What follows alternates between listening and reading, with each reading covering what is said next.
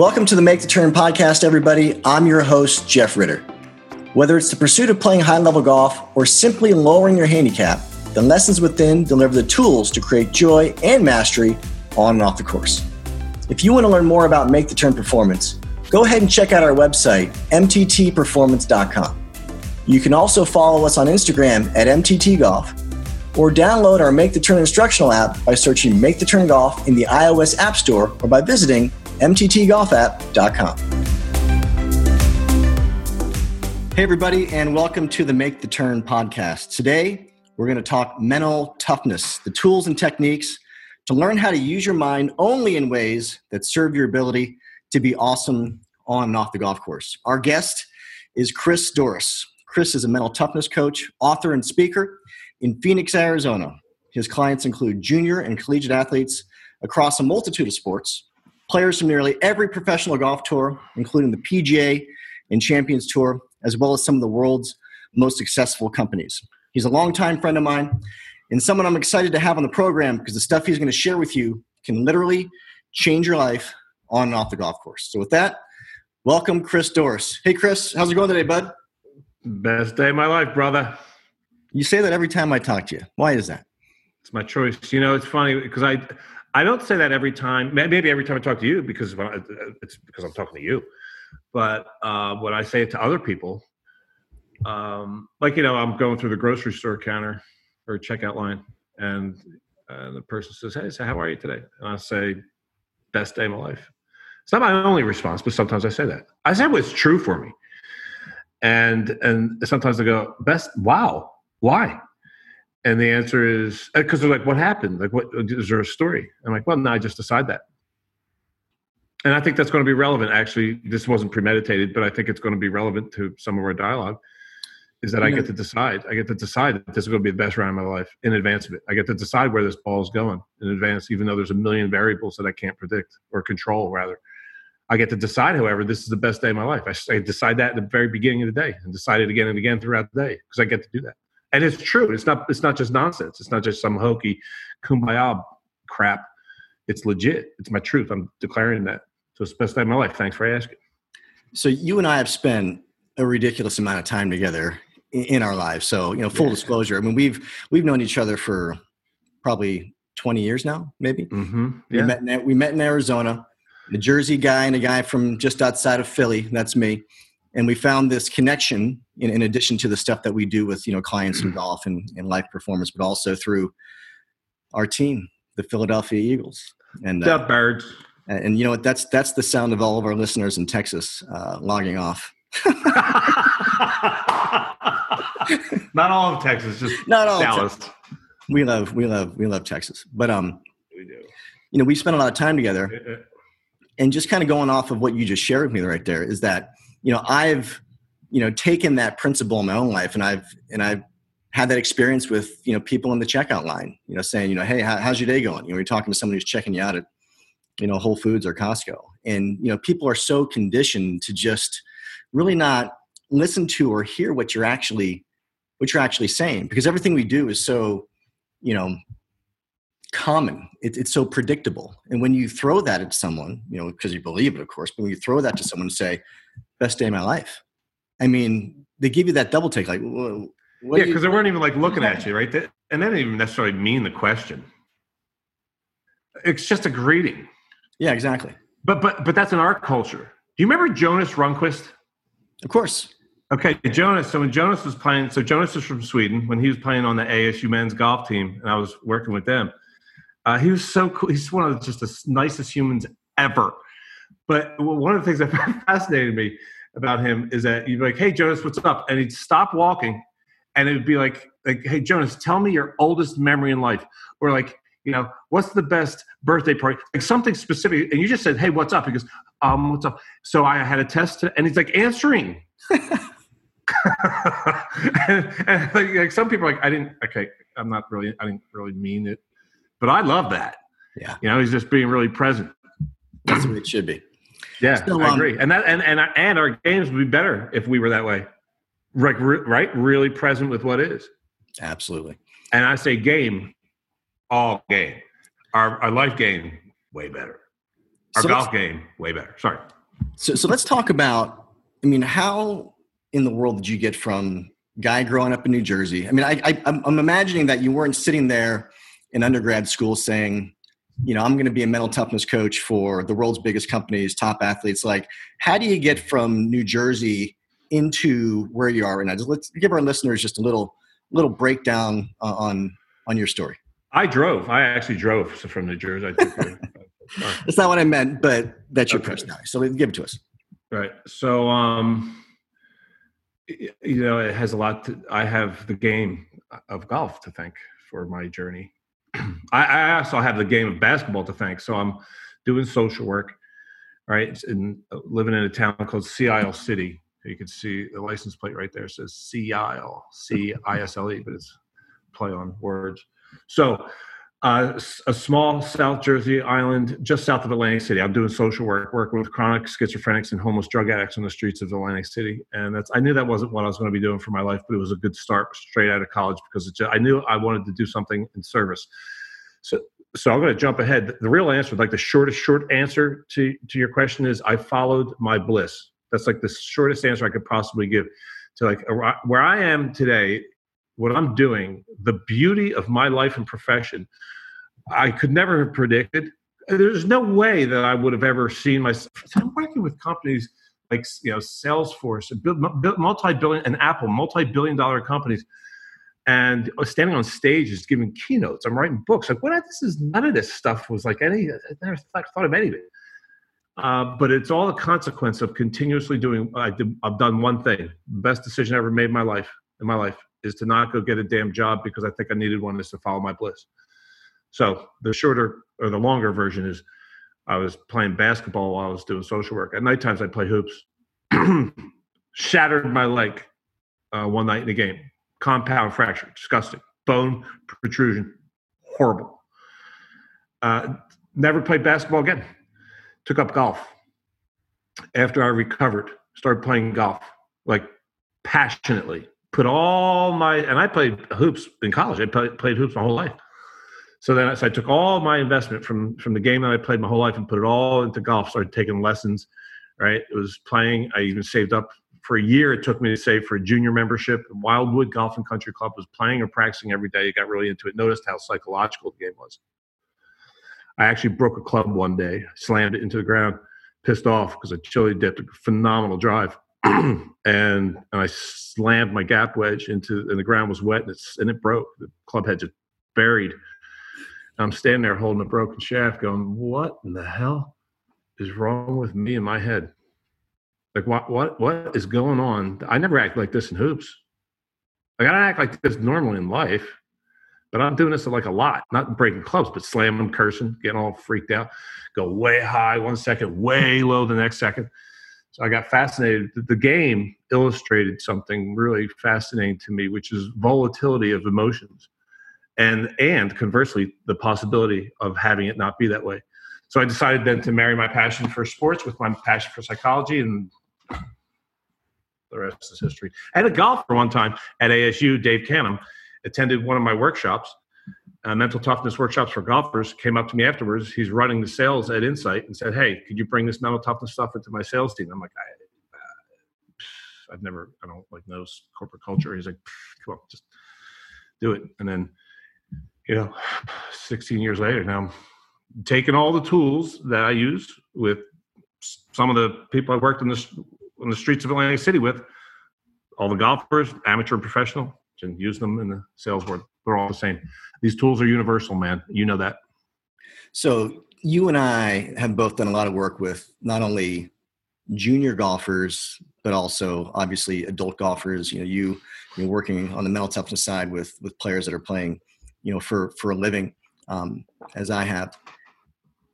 What's the interesting thing that happens to us between adolescence and adulthood? You had an interesting study, possibly back in grad school, that really shed some interesting light, so to speak, on what's happening in our brains as we make this transition. Not all of us, but a lot of us. I love that. Love that you're bringing that up. So that experiment occurred at the Wildwood Golf and Country Club, right before I even came out to grad school. This is when I was very first entertaining, the possibility of pursuing this career, because I had a question. So after I snapped the golf club, I'm like, man, this is fascinating. Like, how can I traverse? How can I, escalate, de-escalate, and go experience such a profound variance of emotions in such a short period of time out here in this golf course, like depending on where the ball goes. I guess this is crazy. So I came up with a hypothesis. I wanted to test it. So I waited for the father-son Saturday tournament day, and I stood on 18 green, right? And I had a clipboard, which is actually right across the room. I wish I knew that you were going to bring that up. I would have brought it over here, but I don't want to get up. You still have it? So it's right there. I still have it. That's right. I sit it next to my chair that I coach in because I reference it constantly with my clients that come to the office. I sit over there in a rocket chair. They sit right here in this other cushy chair.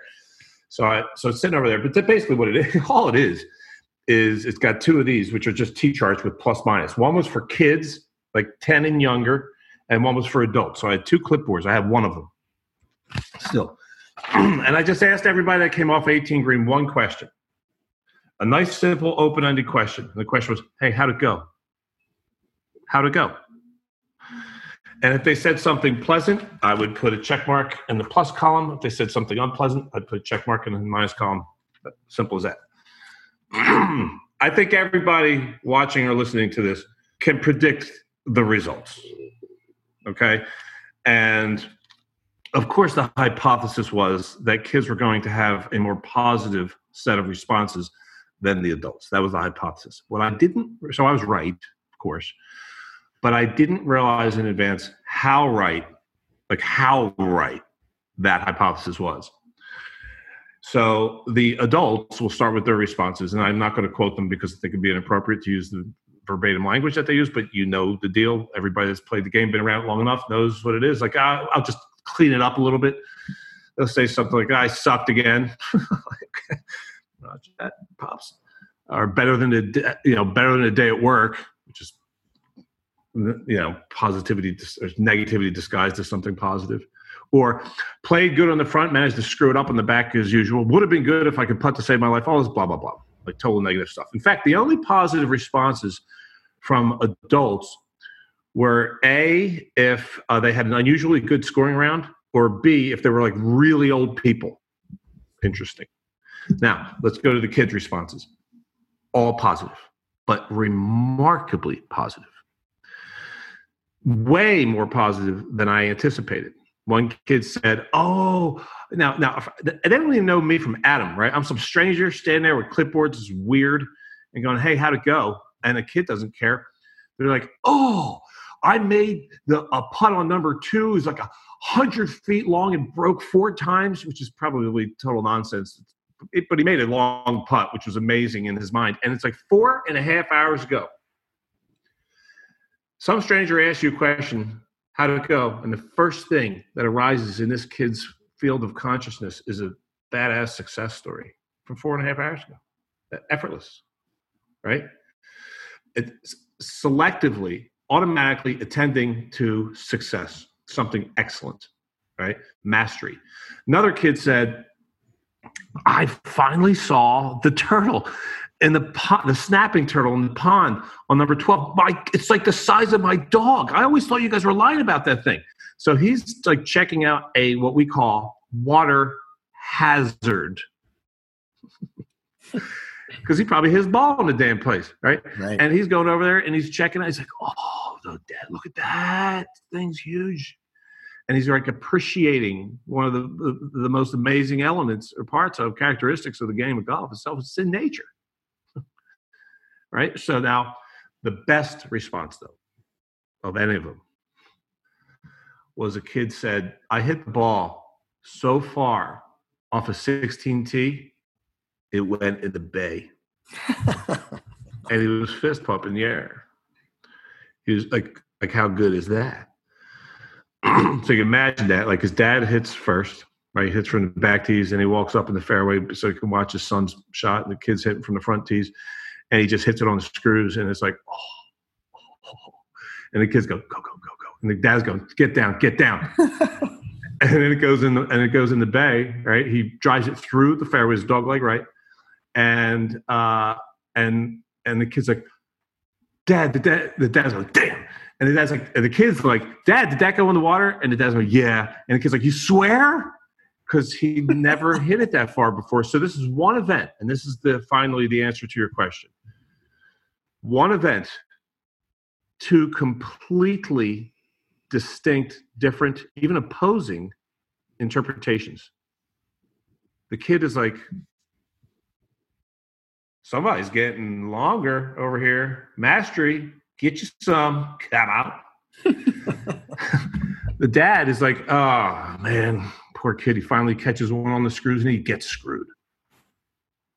So the answer finally is, over time, what happens is our natural response, I'm convinced, as human beings, is to respond to all of life with enthusiasm, to experience it spontaneously in an inspired way until we're educated to see it problematically. And that's the shift that happens over time. Now, the good news of that is we can shift back. We can retrain ourselves to experience. So that's why they say that young people learn quickly. It's not because of youth. It's because they simply have yet to be educated to view the world differently. Right? So we can reprogram ourselves, and that's a huge part of what mental toughness training is. You could say it's all of it, really, is reprogramming the way that you experience all of life, golf and all of life, in a way that has you be inspired and activates creative genius, activates athleticism, activates all things good. Practice changing the way you're stopping seeing outcomes as problematic and instead as opportunistic.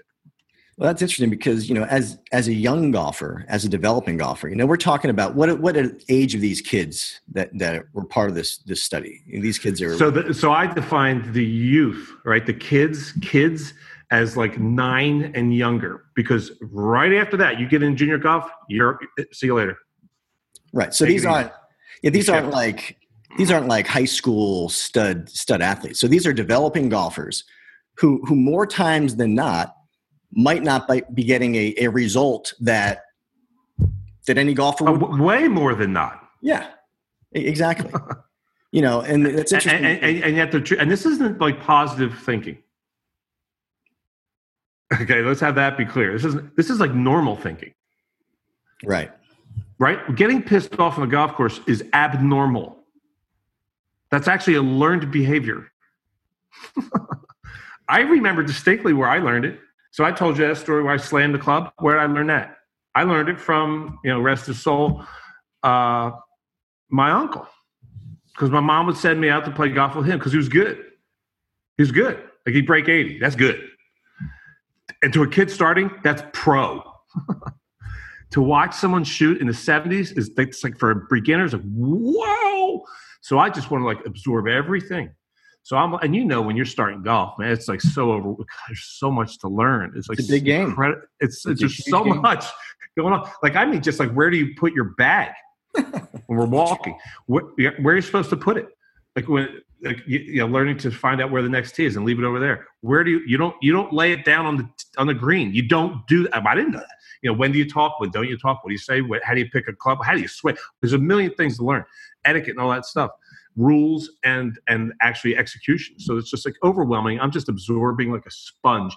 And, so I'm learning a lot on like which clubs to hit, which yardages, and how to play shots and all that stuff and all those other things. But you know what else I'm learning that I didn't realize I was learning? Is how to react. Because when he would slice a ball, he would scream, he would curse and slam his club.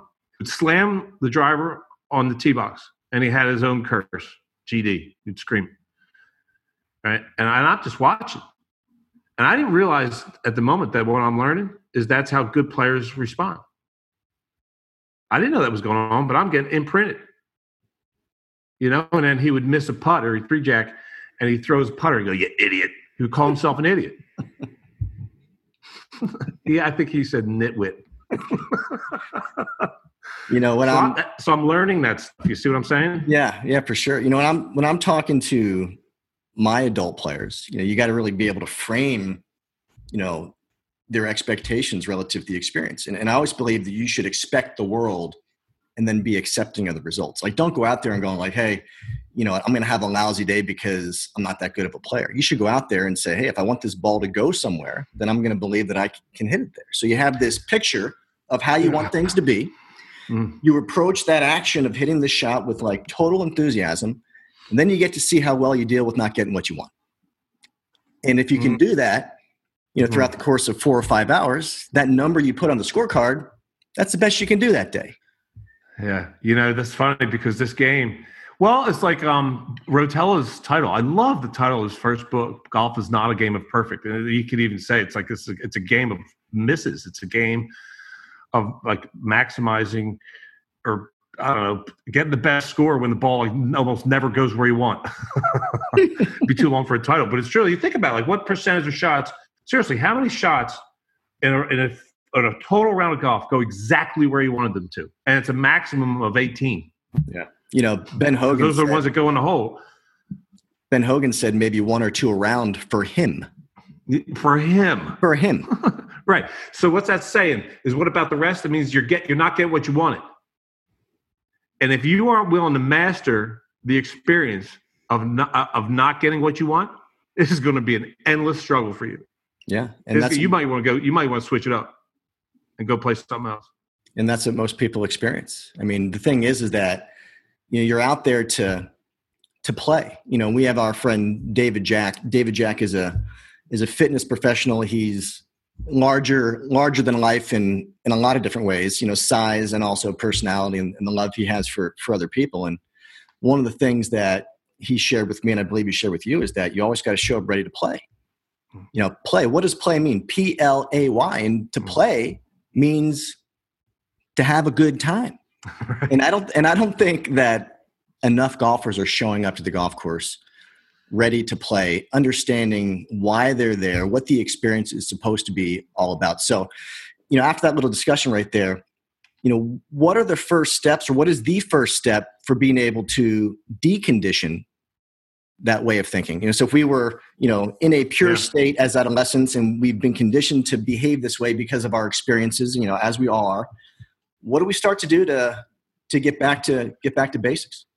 One of the things that I encourage every single golfer I've ever worked with is there's a trick question that I ask, which is, what's your favorite, like when I'm starting this part of work, which is having it be fun again for them, because there's great intelligence in fun. I do a lot of writing on the intelligence inherent within fun.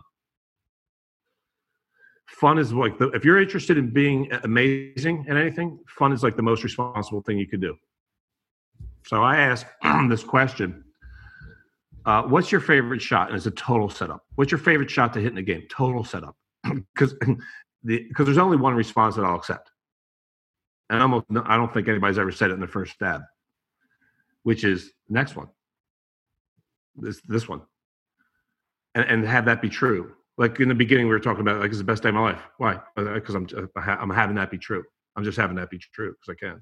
Because we're all free to do that. So it's like, what's your favorite shot? So you're plugged in a bunker. This one.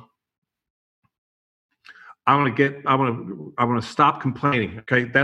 Take that away, everyone. Okay. Number one, start stopping complaining. I'm not kidding. It just makes you stupid. It makes you stupid and bad at stuff. It deactivates all forms of intelligence. It's just like, it's truly dumb. Like, think, so the only thing that anyone could possibly ever get out of complaining is maybe a little bit of like bonding through negativity, which is like more expensive than it is like useful. So it's all around dumb. So start stopping complaining and replacing it with enthusiasm. Enthusiasm is really one of the most powerful states of mind that we can choose to think our way into. That was very on purpose language right there. I'll say it again. Enthusiasm is one of the most intelligent and powerful emotional states that we can choose to think our way into.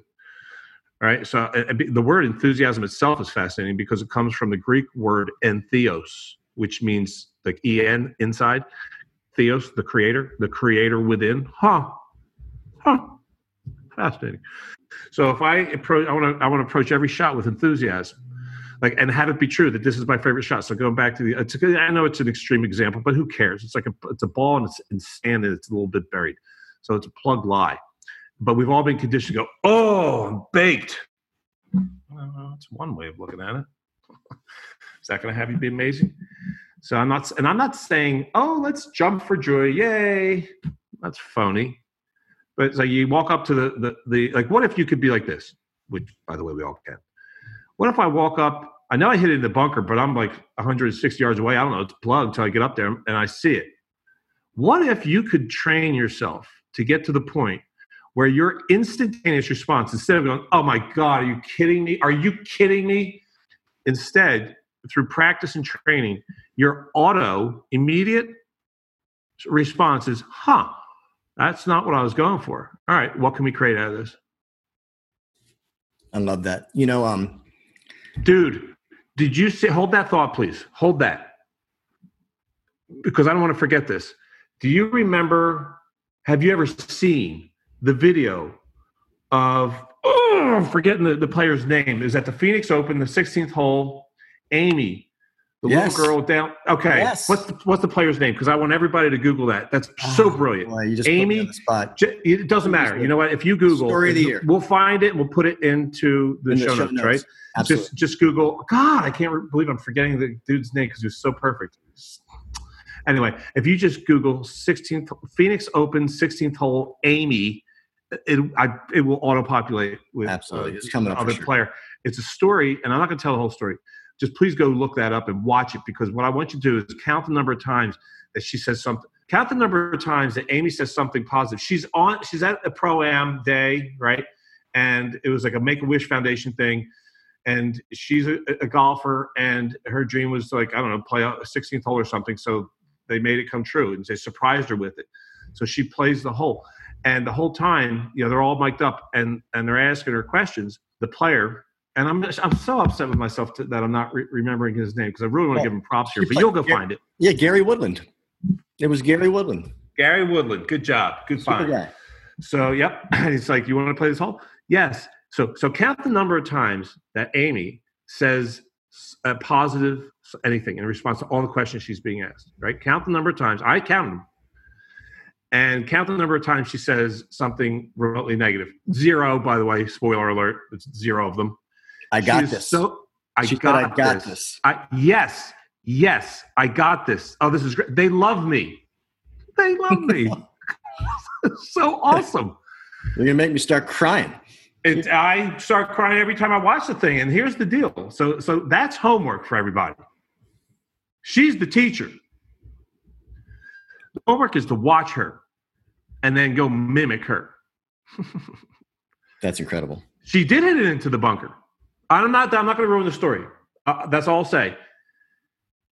And then, Gary said, do you want to hit it again? She's like, yes. It wasn't like, all right. It's like, yes.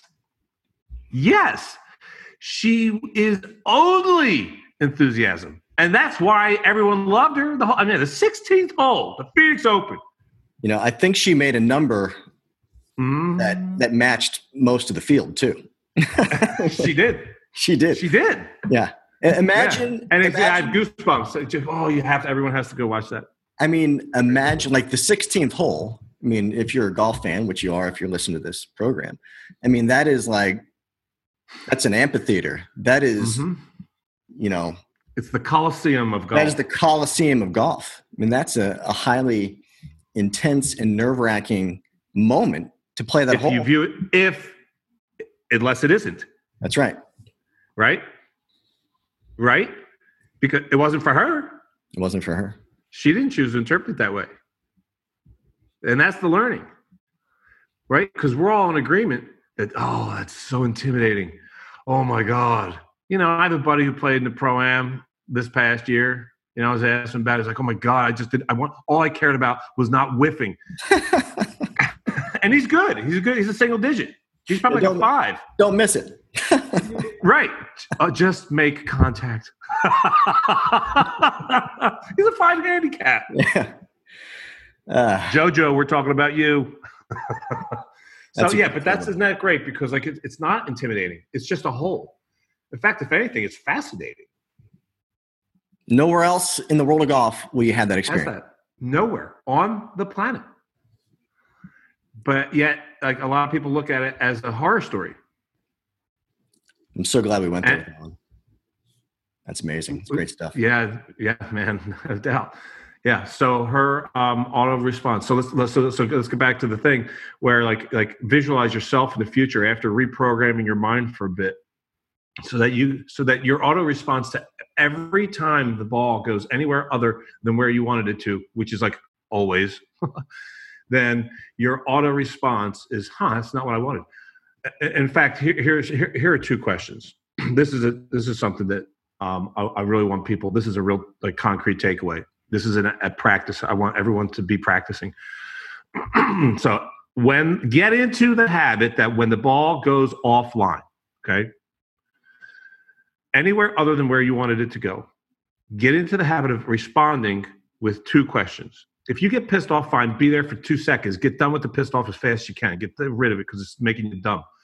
So then you get to the two questions, which are one, what's the learning in this? In other words, like, how did I do that? I learned from you, man, that every shot, and I love this so much, every shot is perfect for a certain circumstance. Maybe this wasn't that circumstance, but it's perfect for a certain, like even a shank. There'll be time you're standing behind a tree, you wish you could shank it on purpose. So it's like, oh, how did I do that? And I'm not saying like take 10 minutes to analyze the crap out. No, it's just like, what did I, if there's any learning that's obvious, capture it in that moment. And then the next question is, now, what can I create from this? Let's go get it. Let's go walk up over there where it is. And then what can I create from that? So get out of frustration, get out of disappointment, get out of self-criticism, self-deprecation, and anger, and all the typical boneheaded responses that don't help anything, and get straight into what's the learning in this and what can I create out of it? The highlight reel, it's not from the center of the fairway. Like if you go on YouTube right now and click, PGA Tour highlights. That's cool. That's a good point, man. PGA Tour highlights. I like that.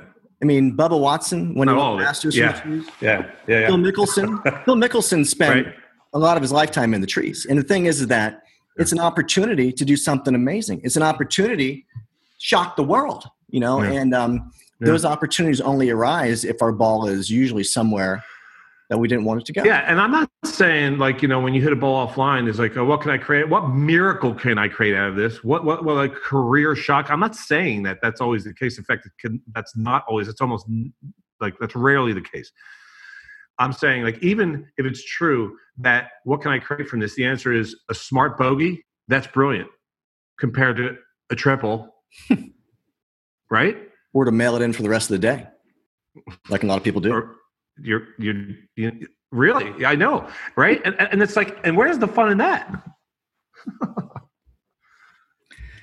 Here's a question I've been dying to ask you here on the show, because your perception of this question, or your response to this question, is the only time I've heard anyone respond or phrase this this idea otherwise. And it's the idea of, where does confidence come from?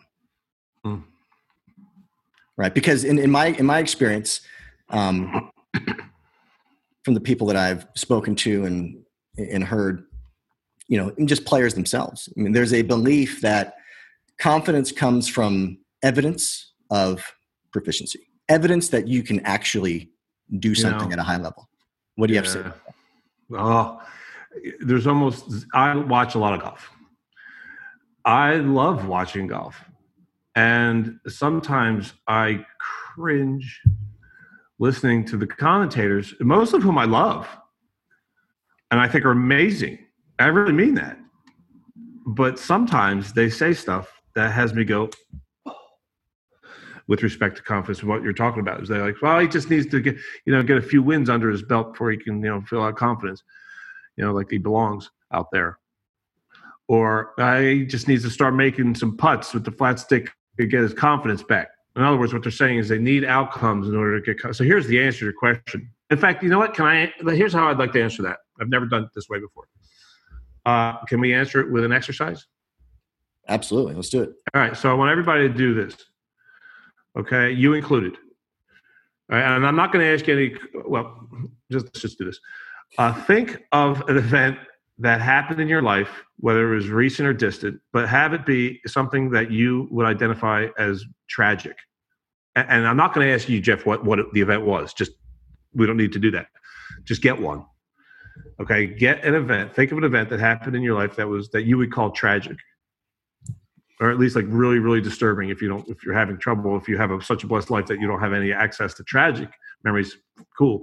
Then just think of something that was truly disturbing and re-experience it right now. Like really let yourself, just for a couple moments, fill your mind, right? Choose to fill your mind with that thought content, the memory of that truly unpleasant event. And as you're doing that,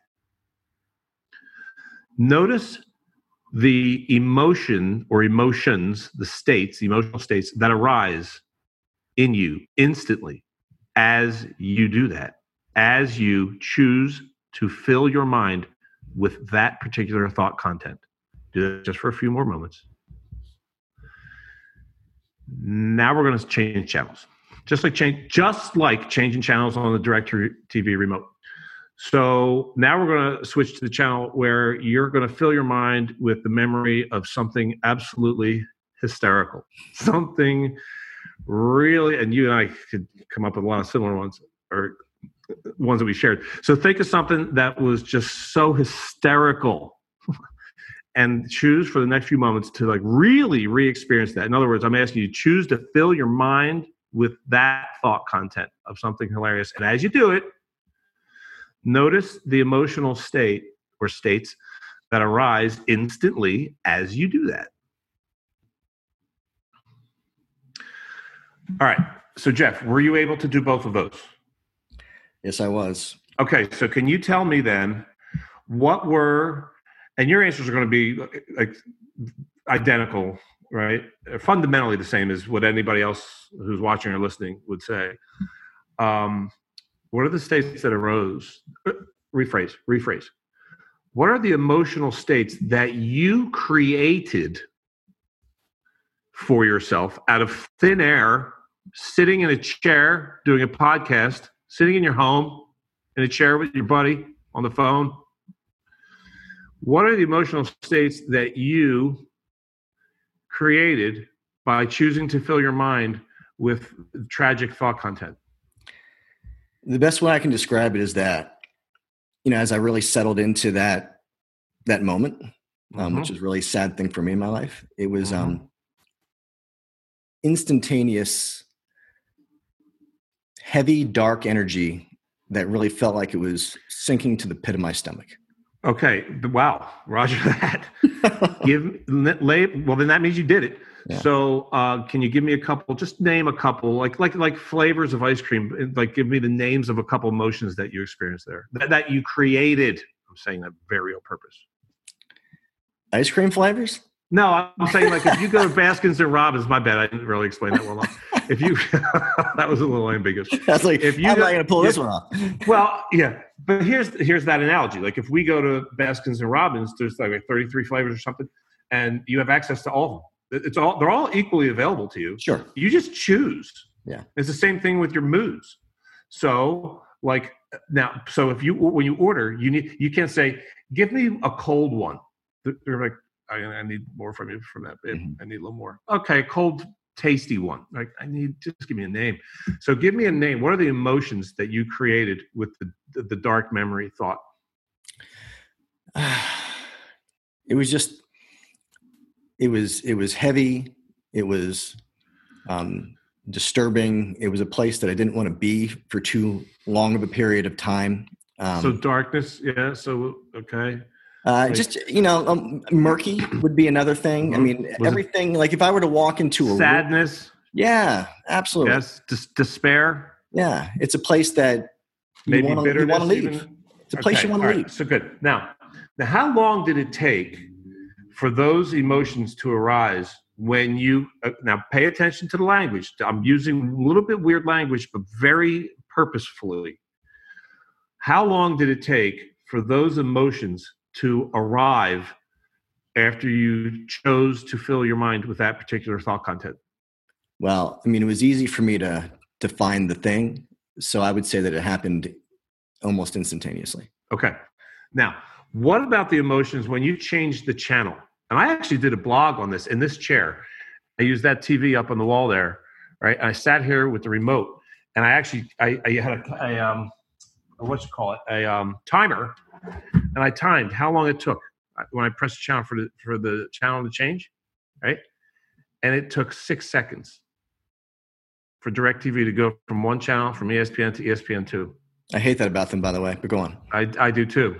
I pay a lot of money for that hatred. So now we'll get back to that in a second. How would you label the emotions that you created for yourself out of thin air, with the second memory, which is thought content of something hysterical or hilarious? Well, later on, you do need to tell me what that thing was. Well, you know what this thing is. We'll talk about it later. But it was an immediate sense of being light and free, an effervescent energy. You know, my cheeks automatically, raised into a smile. I started laughing because I knew. I should have looked at you. I wasn't looking. I was off in my own world. I should have actually looked at you, because that happens all the time. People physically change. Yeah, it happened like that. Okay. And right, and that those moods arose instantly, right? Now, how long did it take to switch from the dark ones, right, to the low grade, to the light ones or the high grade, the unpleasant to the pleasant? How long did it take to change? A lot less than DirecTV, that's for sure. You're damn right. And I'll tell you exactly how long. It can be a lot less. It can be, if you'll choose it to be, right? In this example or in this exercise, if you did it, then it was definitely less than 6 seconds. And I'll tell you exactly the amount of time it was. It was the exact amount of time that it took you to change the content of your thinking. Boom. That's the deal. So what this exercise has us know, and you can never unknow it, is that you have access, just like at Baskins and Robbins, access to every one of the flavors that's available. Well, in the same way, you have access to every single human emotional state on the whole spectrum. Every single possible human emotional experience is available to you now, sitting in a chair in your room. It doesn't matter where you are. Sitting in your car, driving, out on a bike, listening to the podcast. You always have access. When the ball goes where you want it to, you have access to misery. When the ball doesn't go where you want it to, you have access to bliss. You have access to misery. You have access to everything in between. You have access to neutral. So you're asking me the question, where does confidence come from? Well, this exercise hopefully has answered that question. And if it hasn't, I'll make it unambiguously clear. It comes from the way you're thinking. I have friends who I play with that say when they birdie hole number 1, you know what they say. What do they say? It's going to be a good day. Nope. No? Some of them do. No, but I have ones. No. I have that other guy. The other guy. The other guy. Yeah. They go, one and done. Screwed. Here we go. Yeah. They're like, they actually choose to believe that birdieing the first hole means you're screwed. One and done. Oh, screwed now. And they're only kind of joking. Right? So confidence doesn't come from, I've worked with so many amazing athletes from all different sports. And you might be surprised to hear that some of the world's top athletes, if you're playing professional at anything, you are in the highest echelon. And yet that doesn't make you confident. You might be surprised at some of the fears, the comments that some of the best players in the world make. Like, I don't know if I belong out here. Sometimes, but then like if the world knew that, they'd be like, are you kidding me? Like, it's you. You're on TV. You're pro. You're one of the top 125 in the world. What do you mean? So success doesn't bring, right? So outcomes does not, in no way guarantees confidence. I mean, we've all known those students, right, in school who got straight A's, but they still freak out before, I don't know if I'm ready for this test. Like, shut up. Like, you've never not got an A. Shut up. So that's an example of like perfect performance, perfect outcomes, a perfect track record, and still no confidence. So we know that confidence doesn't come from performance, from good performance. It comes from the way you're thinking, which means you can choose confidence before you even start. And the thing about that is that if you occupy this emotional state known as confidence, completely void of evidence of proficiency, wouldn't that increase the likelihood that you're going to get to where you want to be to begin with?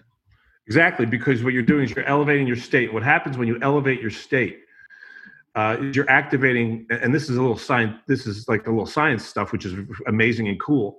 Is you're instructing your brain then to respond to your choice of thinking, creating that emotion of like enthusiasm, competence, confidence, right, excitement. Then it releases chemicals called neurotransmitters called sopamine. I haven't tried that one. What does that one taste like? It's new. It's new. A little soapy. Dopamine and serotonin, all right, which are the on switches for all intelligent centers of the brain. And they have us be good, but only at everything and only always. So there's great intelligence. Elevate the state, right? And create the state, don't wait. What state? Whatever state you want. Whatever state's going to have you feel good. Whatever state's going to have you be good, right? Whatever state's going to inspire you. Create the state. Don't wait. Don't wait for what? Don't wait for good outcomes to feel confident.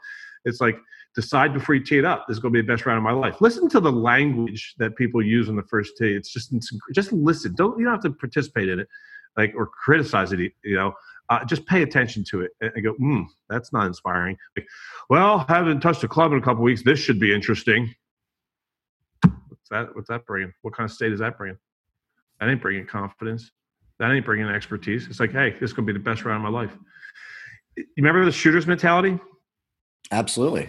This is what we're talking about, really. Yeah, shooter's mentality is like, so uses the basketball as a metaphor. So the shooter's mentality, basically what it means, it's a tool, right? It's a thinking tool to help you elevate your state always. So here's the deal. Like imagine, we'll say Steph Curry is a good example. He's a great example of somebody that plays now and has the shooter's mentality. So Steph Curry goes out one night and he makes his first 10 shots in a row from the field, swish, from deep, because he's a deep baller, right? And so what's he thinking? He's thinking to himself, oh, this is perfect. This couldn't be better. The fact that I made the first 10 guarantees the next one's going in. Give me the ball. Come on, give it a rock. Now, pause. We know that that's statistically nonsense. That is not true. The fact that the first 10 went in no mathematical way means that the next one's going in. He doesn't care about being mathematically accurate. He cares about being confident, right? Because in his confidence, the better I feel, the better I do, but only at everything always. So he chooses to believe, and we get to do this. This is one of the most amazing things about being human and the way our brains function is you get to choose what you believe to be true. So he chooses to believe that it means it's going in. Now, next night, he goes out and he stone cold bricks his first 10 in a row, doink, doink, 10 times. What's he thinking to himself? Well, most people would say he's thinking, all right, I suck tonight. I can't put the ball in the ocean. Let me just shell it out. Let me dish. Well, that's not what he's thinking. And that's not what the people with the shooter's mentality choose to think, because people with shooter's mentality only choose to think stuff that makes them feel pumped, because they know when they're pumped is when they maximize the probability of being amazing. So what he's thinking when he bricks 10 in a row, he goes, perfect. Couldn't be better. Fact that I've missed the first 10 guarantees the next one's going in. Give me the damn ball. And he believes it to be true. So what was he thinking after he missed the first one that night? Perfect. Couldn't be better. I don't miss 2 in a row. And then he missed it.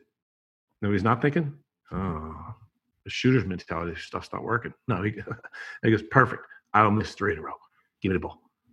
And he goes, perfect. Because when that happens, guaranteed next, and he stays there.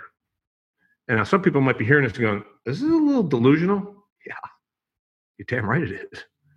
Yeah, you're deluding yourself out of being pissed off. You're deluding yourself out of being a rookie.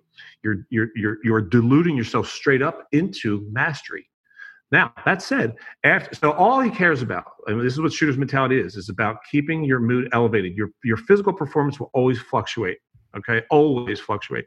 What doesn't need to fluctuate is your attitude. You can lock that in at max with practice, right? So let me add this to the story, though. After the night where he bricked 10 in a row, after the game's over, you know what he did?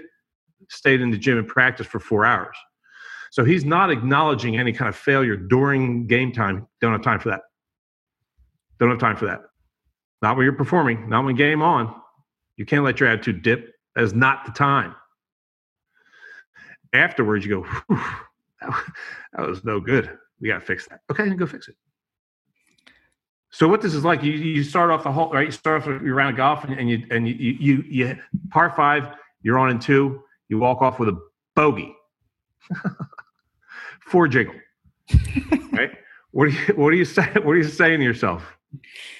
What are most people saying? What are most people saying themselves after that? I mean, that's sort of an extreme example. But even if you're on a 2 and you walk off a par, what are most people saying themselves? Well, they're disappointed. They blew an opportunity. Yep, I blew it. God. Right? So what does someone who knows the importance of keeping your state elevated in order to be amazing, what would someone say then? Walk into number 2 tee box from number 1 after a 3 jack. This is perfect. Why? This couldn't be better, because every time I 3 jack, I follow it up with 5 straight birds. Nah, that's perfect. So you know your stuff, bro. Something like that. Well, I hang with you right there. That's why I hang with you. That's right. But people hear that. I hope everyone's hearing that, because that's a perfect example of a shooter's mentality response. Okay, and it might not be your automatic response, because then you 3 jack and you're walking up, you're like, God, you want to catch yourself with that low grade, like negative response, right? And then just eradicate it as fast as possible and replace it, right? And that's the practice, is catch it when you're getting ugly and say, no time for that nonsense. It makes me dumb. And then, what was that tool those guys talked about? Ritter's show? Shooter's mentality. Right. Okay. This is perfect. This is not perfect. Yeah, this is perfect. Why? Why is this perfect? This sucks. No. Why is this perfect? It's perfect because, what did Ritter say? Okay, whenever I 3-putt, I always go on a birdie tear. And practice, it might feel fake at first. It probably will feel totally fake at first, especially if you're more well-rehearsed at being negative when you don't get what you want. So it will feel fake. Fine. It's not fake. What's fake is you being pissed. That's the fakeness. That's what you learn to be, fake. Get back to the real you, which is like, all right, then we can create from this. You know what? Let's utilize that. Let's have that be fuel, baby. Get you some. And the great part that we need to really hammer home is that the stuff that you're saying to yourself, if I'm hearing you correctly, it doesn't even have to be real. It doesn't have to be rooted in reality. Just to say, hey, every time I 3-putt, I make 5 straight birdies. Of course, that's not true. But it's being able to think in a way that elevates your emotional state so that you can continue performing with the best you got for the rest of the round, right? Yeah, that's an excellent point. Like, you don't have to, shooter's mentality doesn't require that you make up stupid fantasy, but you're allowed to. Like, a lot of people set their alarm clocks, right? Their bedside clocks to a time that's not true. That's a lie. It's a bold-faced, self-delusional lie.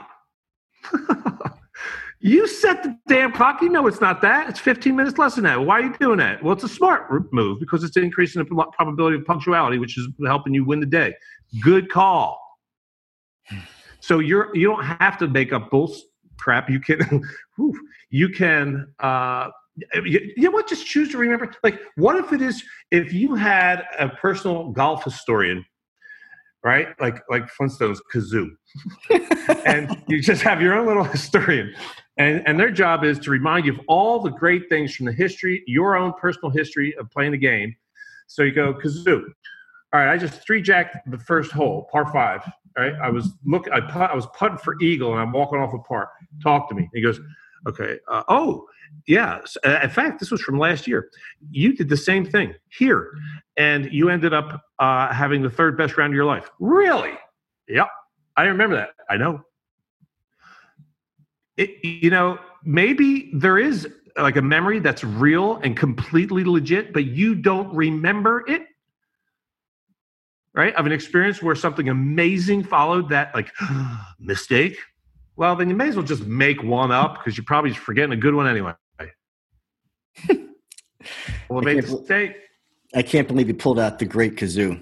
I mean, I can't either. We're going to have to put that in the show notes, just for the listeners if they're not familiar. Kazoo was a little green alien-looking dude that would show up and talk to Fred Flintstone from time to time. But that's what I love about you. We're always going to come up with something a little bit out of bounds.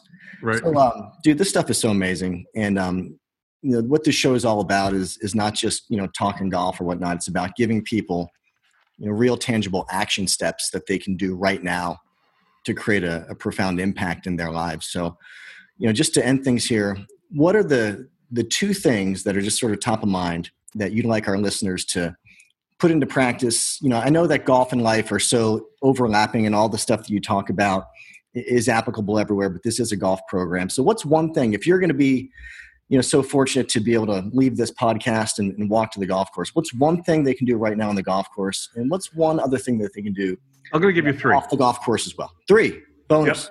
Yep. Okay, so one is bring enthusiasm into every shot, like legit. Practice having the next shot be your favorite one.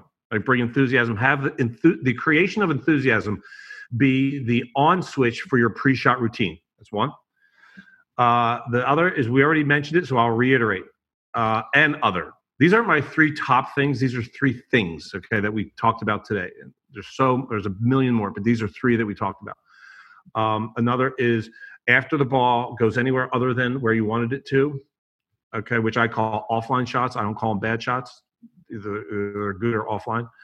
So respond, get rid of any frustration or any low-grade response as fast as possible, and replace it with the 2 questions, which is, first one is there any learning in this? Is there anything I can grab from this real quick?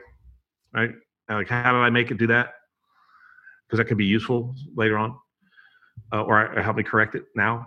And then the next is, okay, now let's go get the next one. And what can I create from this? What can I create out of this situation that I just created where the ball is now? And then the third one is, when you're putting, it's more, I love this. One of my favorite lessons ever from the mental game of golf is that it's more important to be decisive than it is to be right. And that's particularly true in putting. It's more important to be decisive than it is to be right. There's no such thing as the right line. There's actually reality, there are an infinite number of lines or paths that the ball can take depending on speed to go into the hole. So there is no right one. There's just yours, the one you pick. So 2 things. Decide, all right, 2 things when putting. Decide 2 things. 1, it's going in. And 2, what's the path that I decide it's taking? And you can apply each of those 3 practices to everything in your life. Go into all experiences with enthusiasm. Initiate. Go into meetings with create enthusiasm before you're going to get on a call. Maybe it's going to be a little bit, maybe it could be a debate or something. Create enthusiasm before you go in, right? Create enthusiasm and possibility, what you could create from that, right? And then whenever you don't get what you want in life, ask yourself, is there any learning in this for me? This is not the outcome I wanted. There's got to be some learning. Let's go get it. And then what can I create from this set of circumstances that I didn't ask for? That maybe wouldn't have even been possible if not for the circumstance, right? And then use decision-making or getting all in on all the things that matter to you, not just your putts, but all the things that matter to you in your life. Decide that you're powerful enough to have them become your reality and choose them to create them.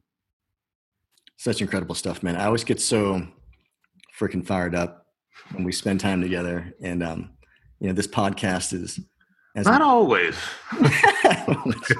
When we're together watching the Eagles lose, I don't think you're fired up. That's oh no.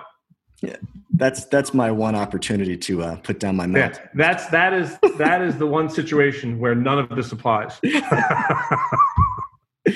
exception to the rule.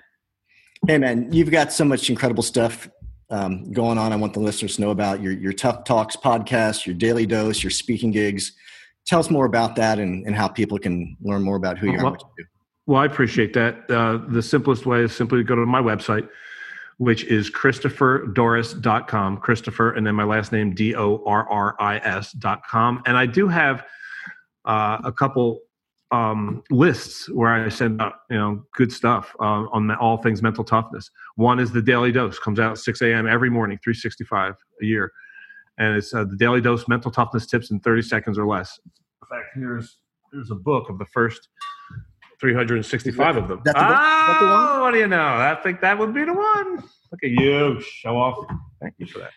So yeah, that's I love that little book because you could just like flip it open, just have one be for the day. But you get them in your email box in the morning. So that's one list, the Daily Dose, and the other is Tough Talks, which is conversations on mental toughness. Just an amazing one came out yesterday. speaking of the Eagles, with our boy, John Dorenbos, right? We get some pretty amazing guests on Tough Talks. This guy's fascinating. John Dorenbos, look him up, check out his book, and check out my interview with him. So to get on these lists, very simple, go to the website or just go to ChristopherDoris.com/lists, LISTS. And it's just like you put your name in, put your email, click, and start getting all the goodies. I would definitely recommend this to everyone listening to this podcast. You're over probably like 50 episodes now or possibly more. The list of guests is just outstanding and it's diverse and I listen to everyone when they hit my inbox. And I think if you were to do that as a listener. You're in there. I'm in there, everybody. Good. We had a great one. We had a good one. Yeah. So they're all listed. When you go onto the page, Tough Talks, then they're all listed there, right? It's also a podcast like yours. So you can watch the video or you can just listen to the audio. But just go in there and look for Jeff. It'll be one of the earlier episodes. Awesome. Well, I love you like a brother. And I just want to thank you so much for sharing your gift with everyone listening to this program. Well, Jeff, I'll thank you for that. And I love you like a brother as well. And I'm really proud of you. People who are listening to this, who have access to you, are very fortunate because you are brilliant. You are truly brilliant. And the content that you create is amazing. And people might be saying, oh, these guys are just bros. That's what they'd be saying that. Well, that's the reason we are bros. Okay, is because of the quality of the way you show up in the world. So everyone that has access to this and to your podcast and all the other content that you create are very fortunate because you are amazing, dude. All right, everybody. Hopefully you enjoyed this conversation with Chris Doris. And please join us on future episodes of the Make the Turn podcast. Be well, everyone. Thanks for listening to this episode of the Make the Turn podcast. If you want to learn more about Make the Turn Performance, go ahead and check out our website, mttperformance.com.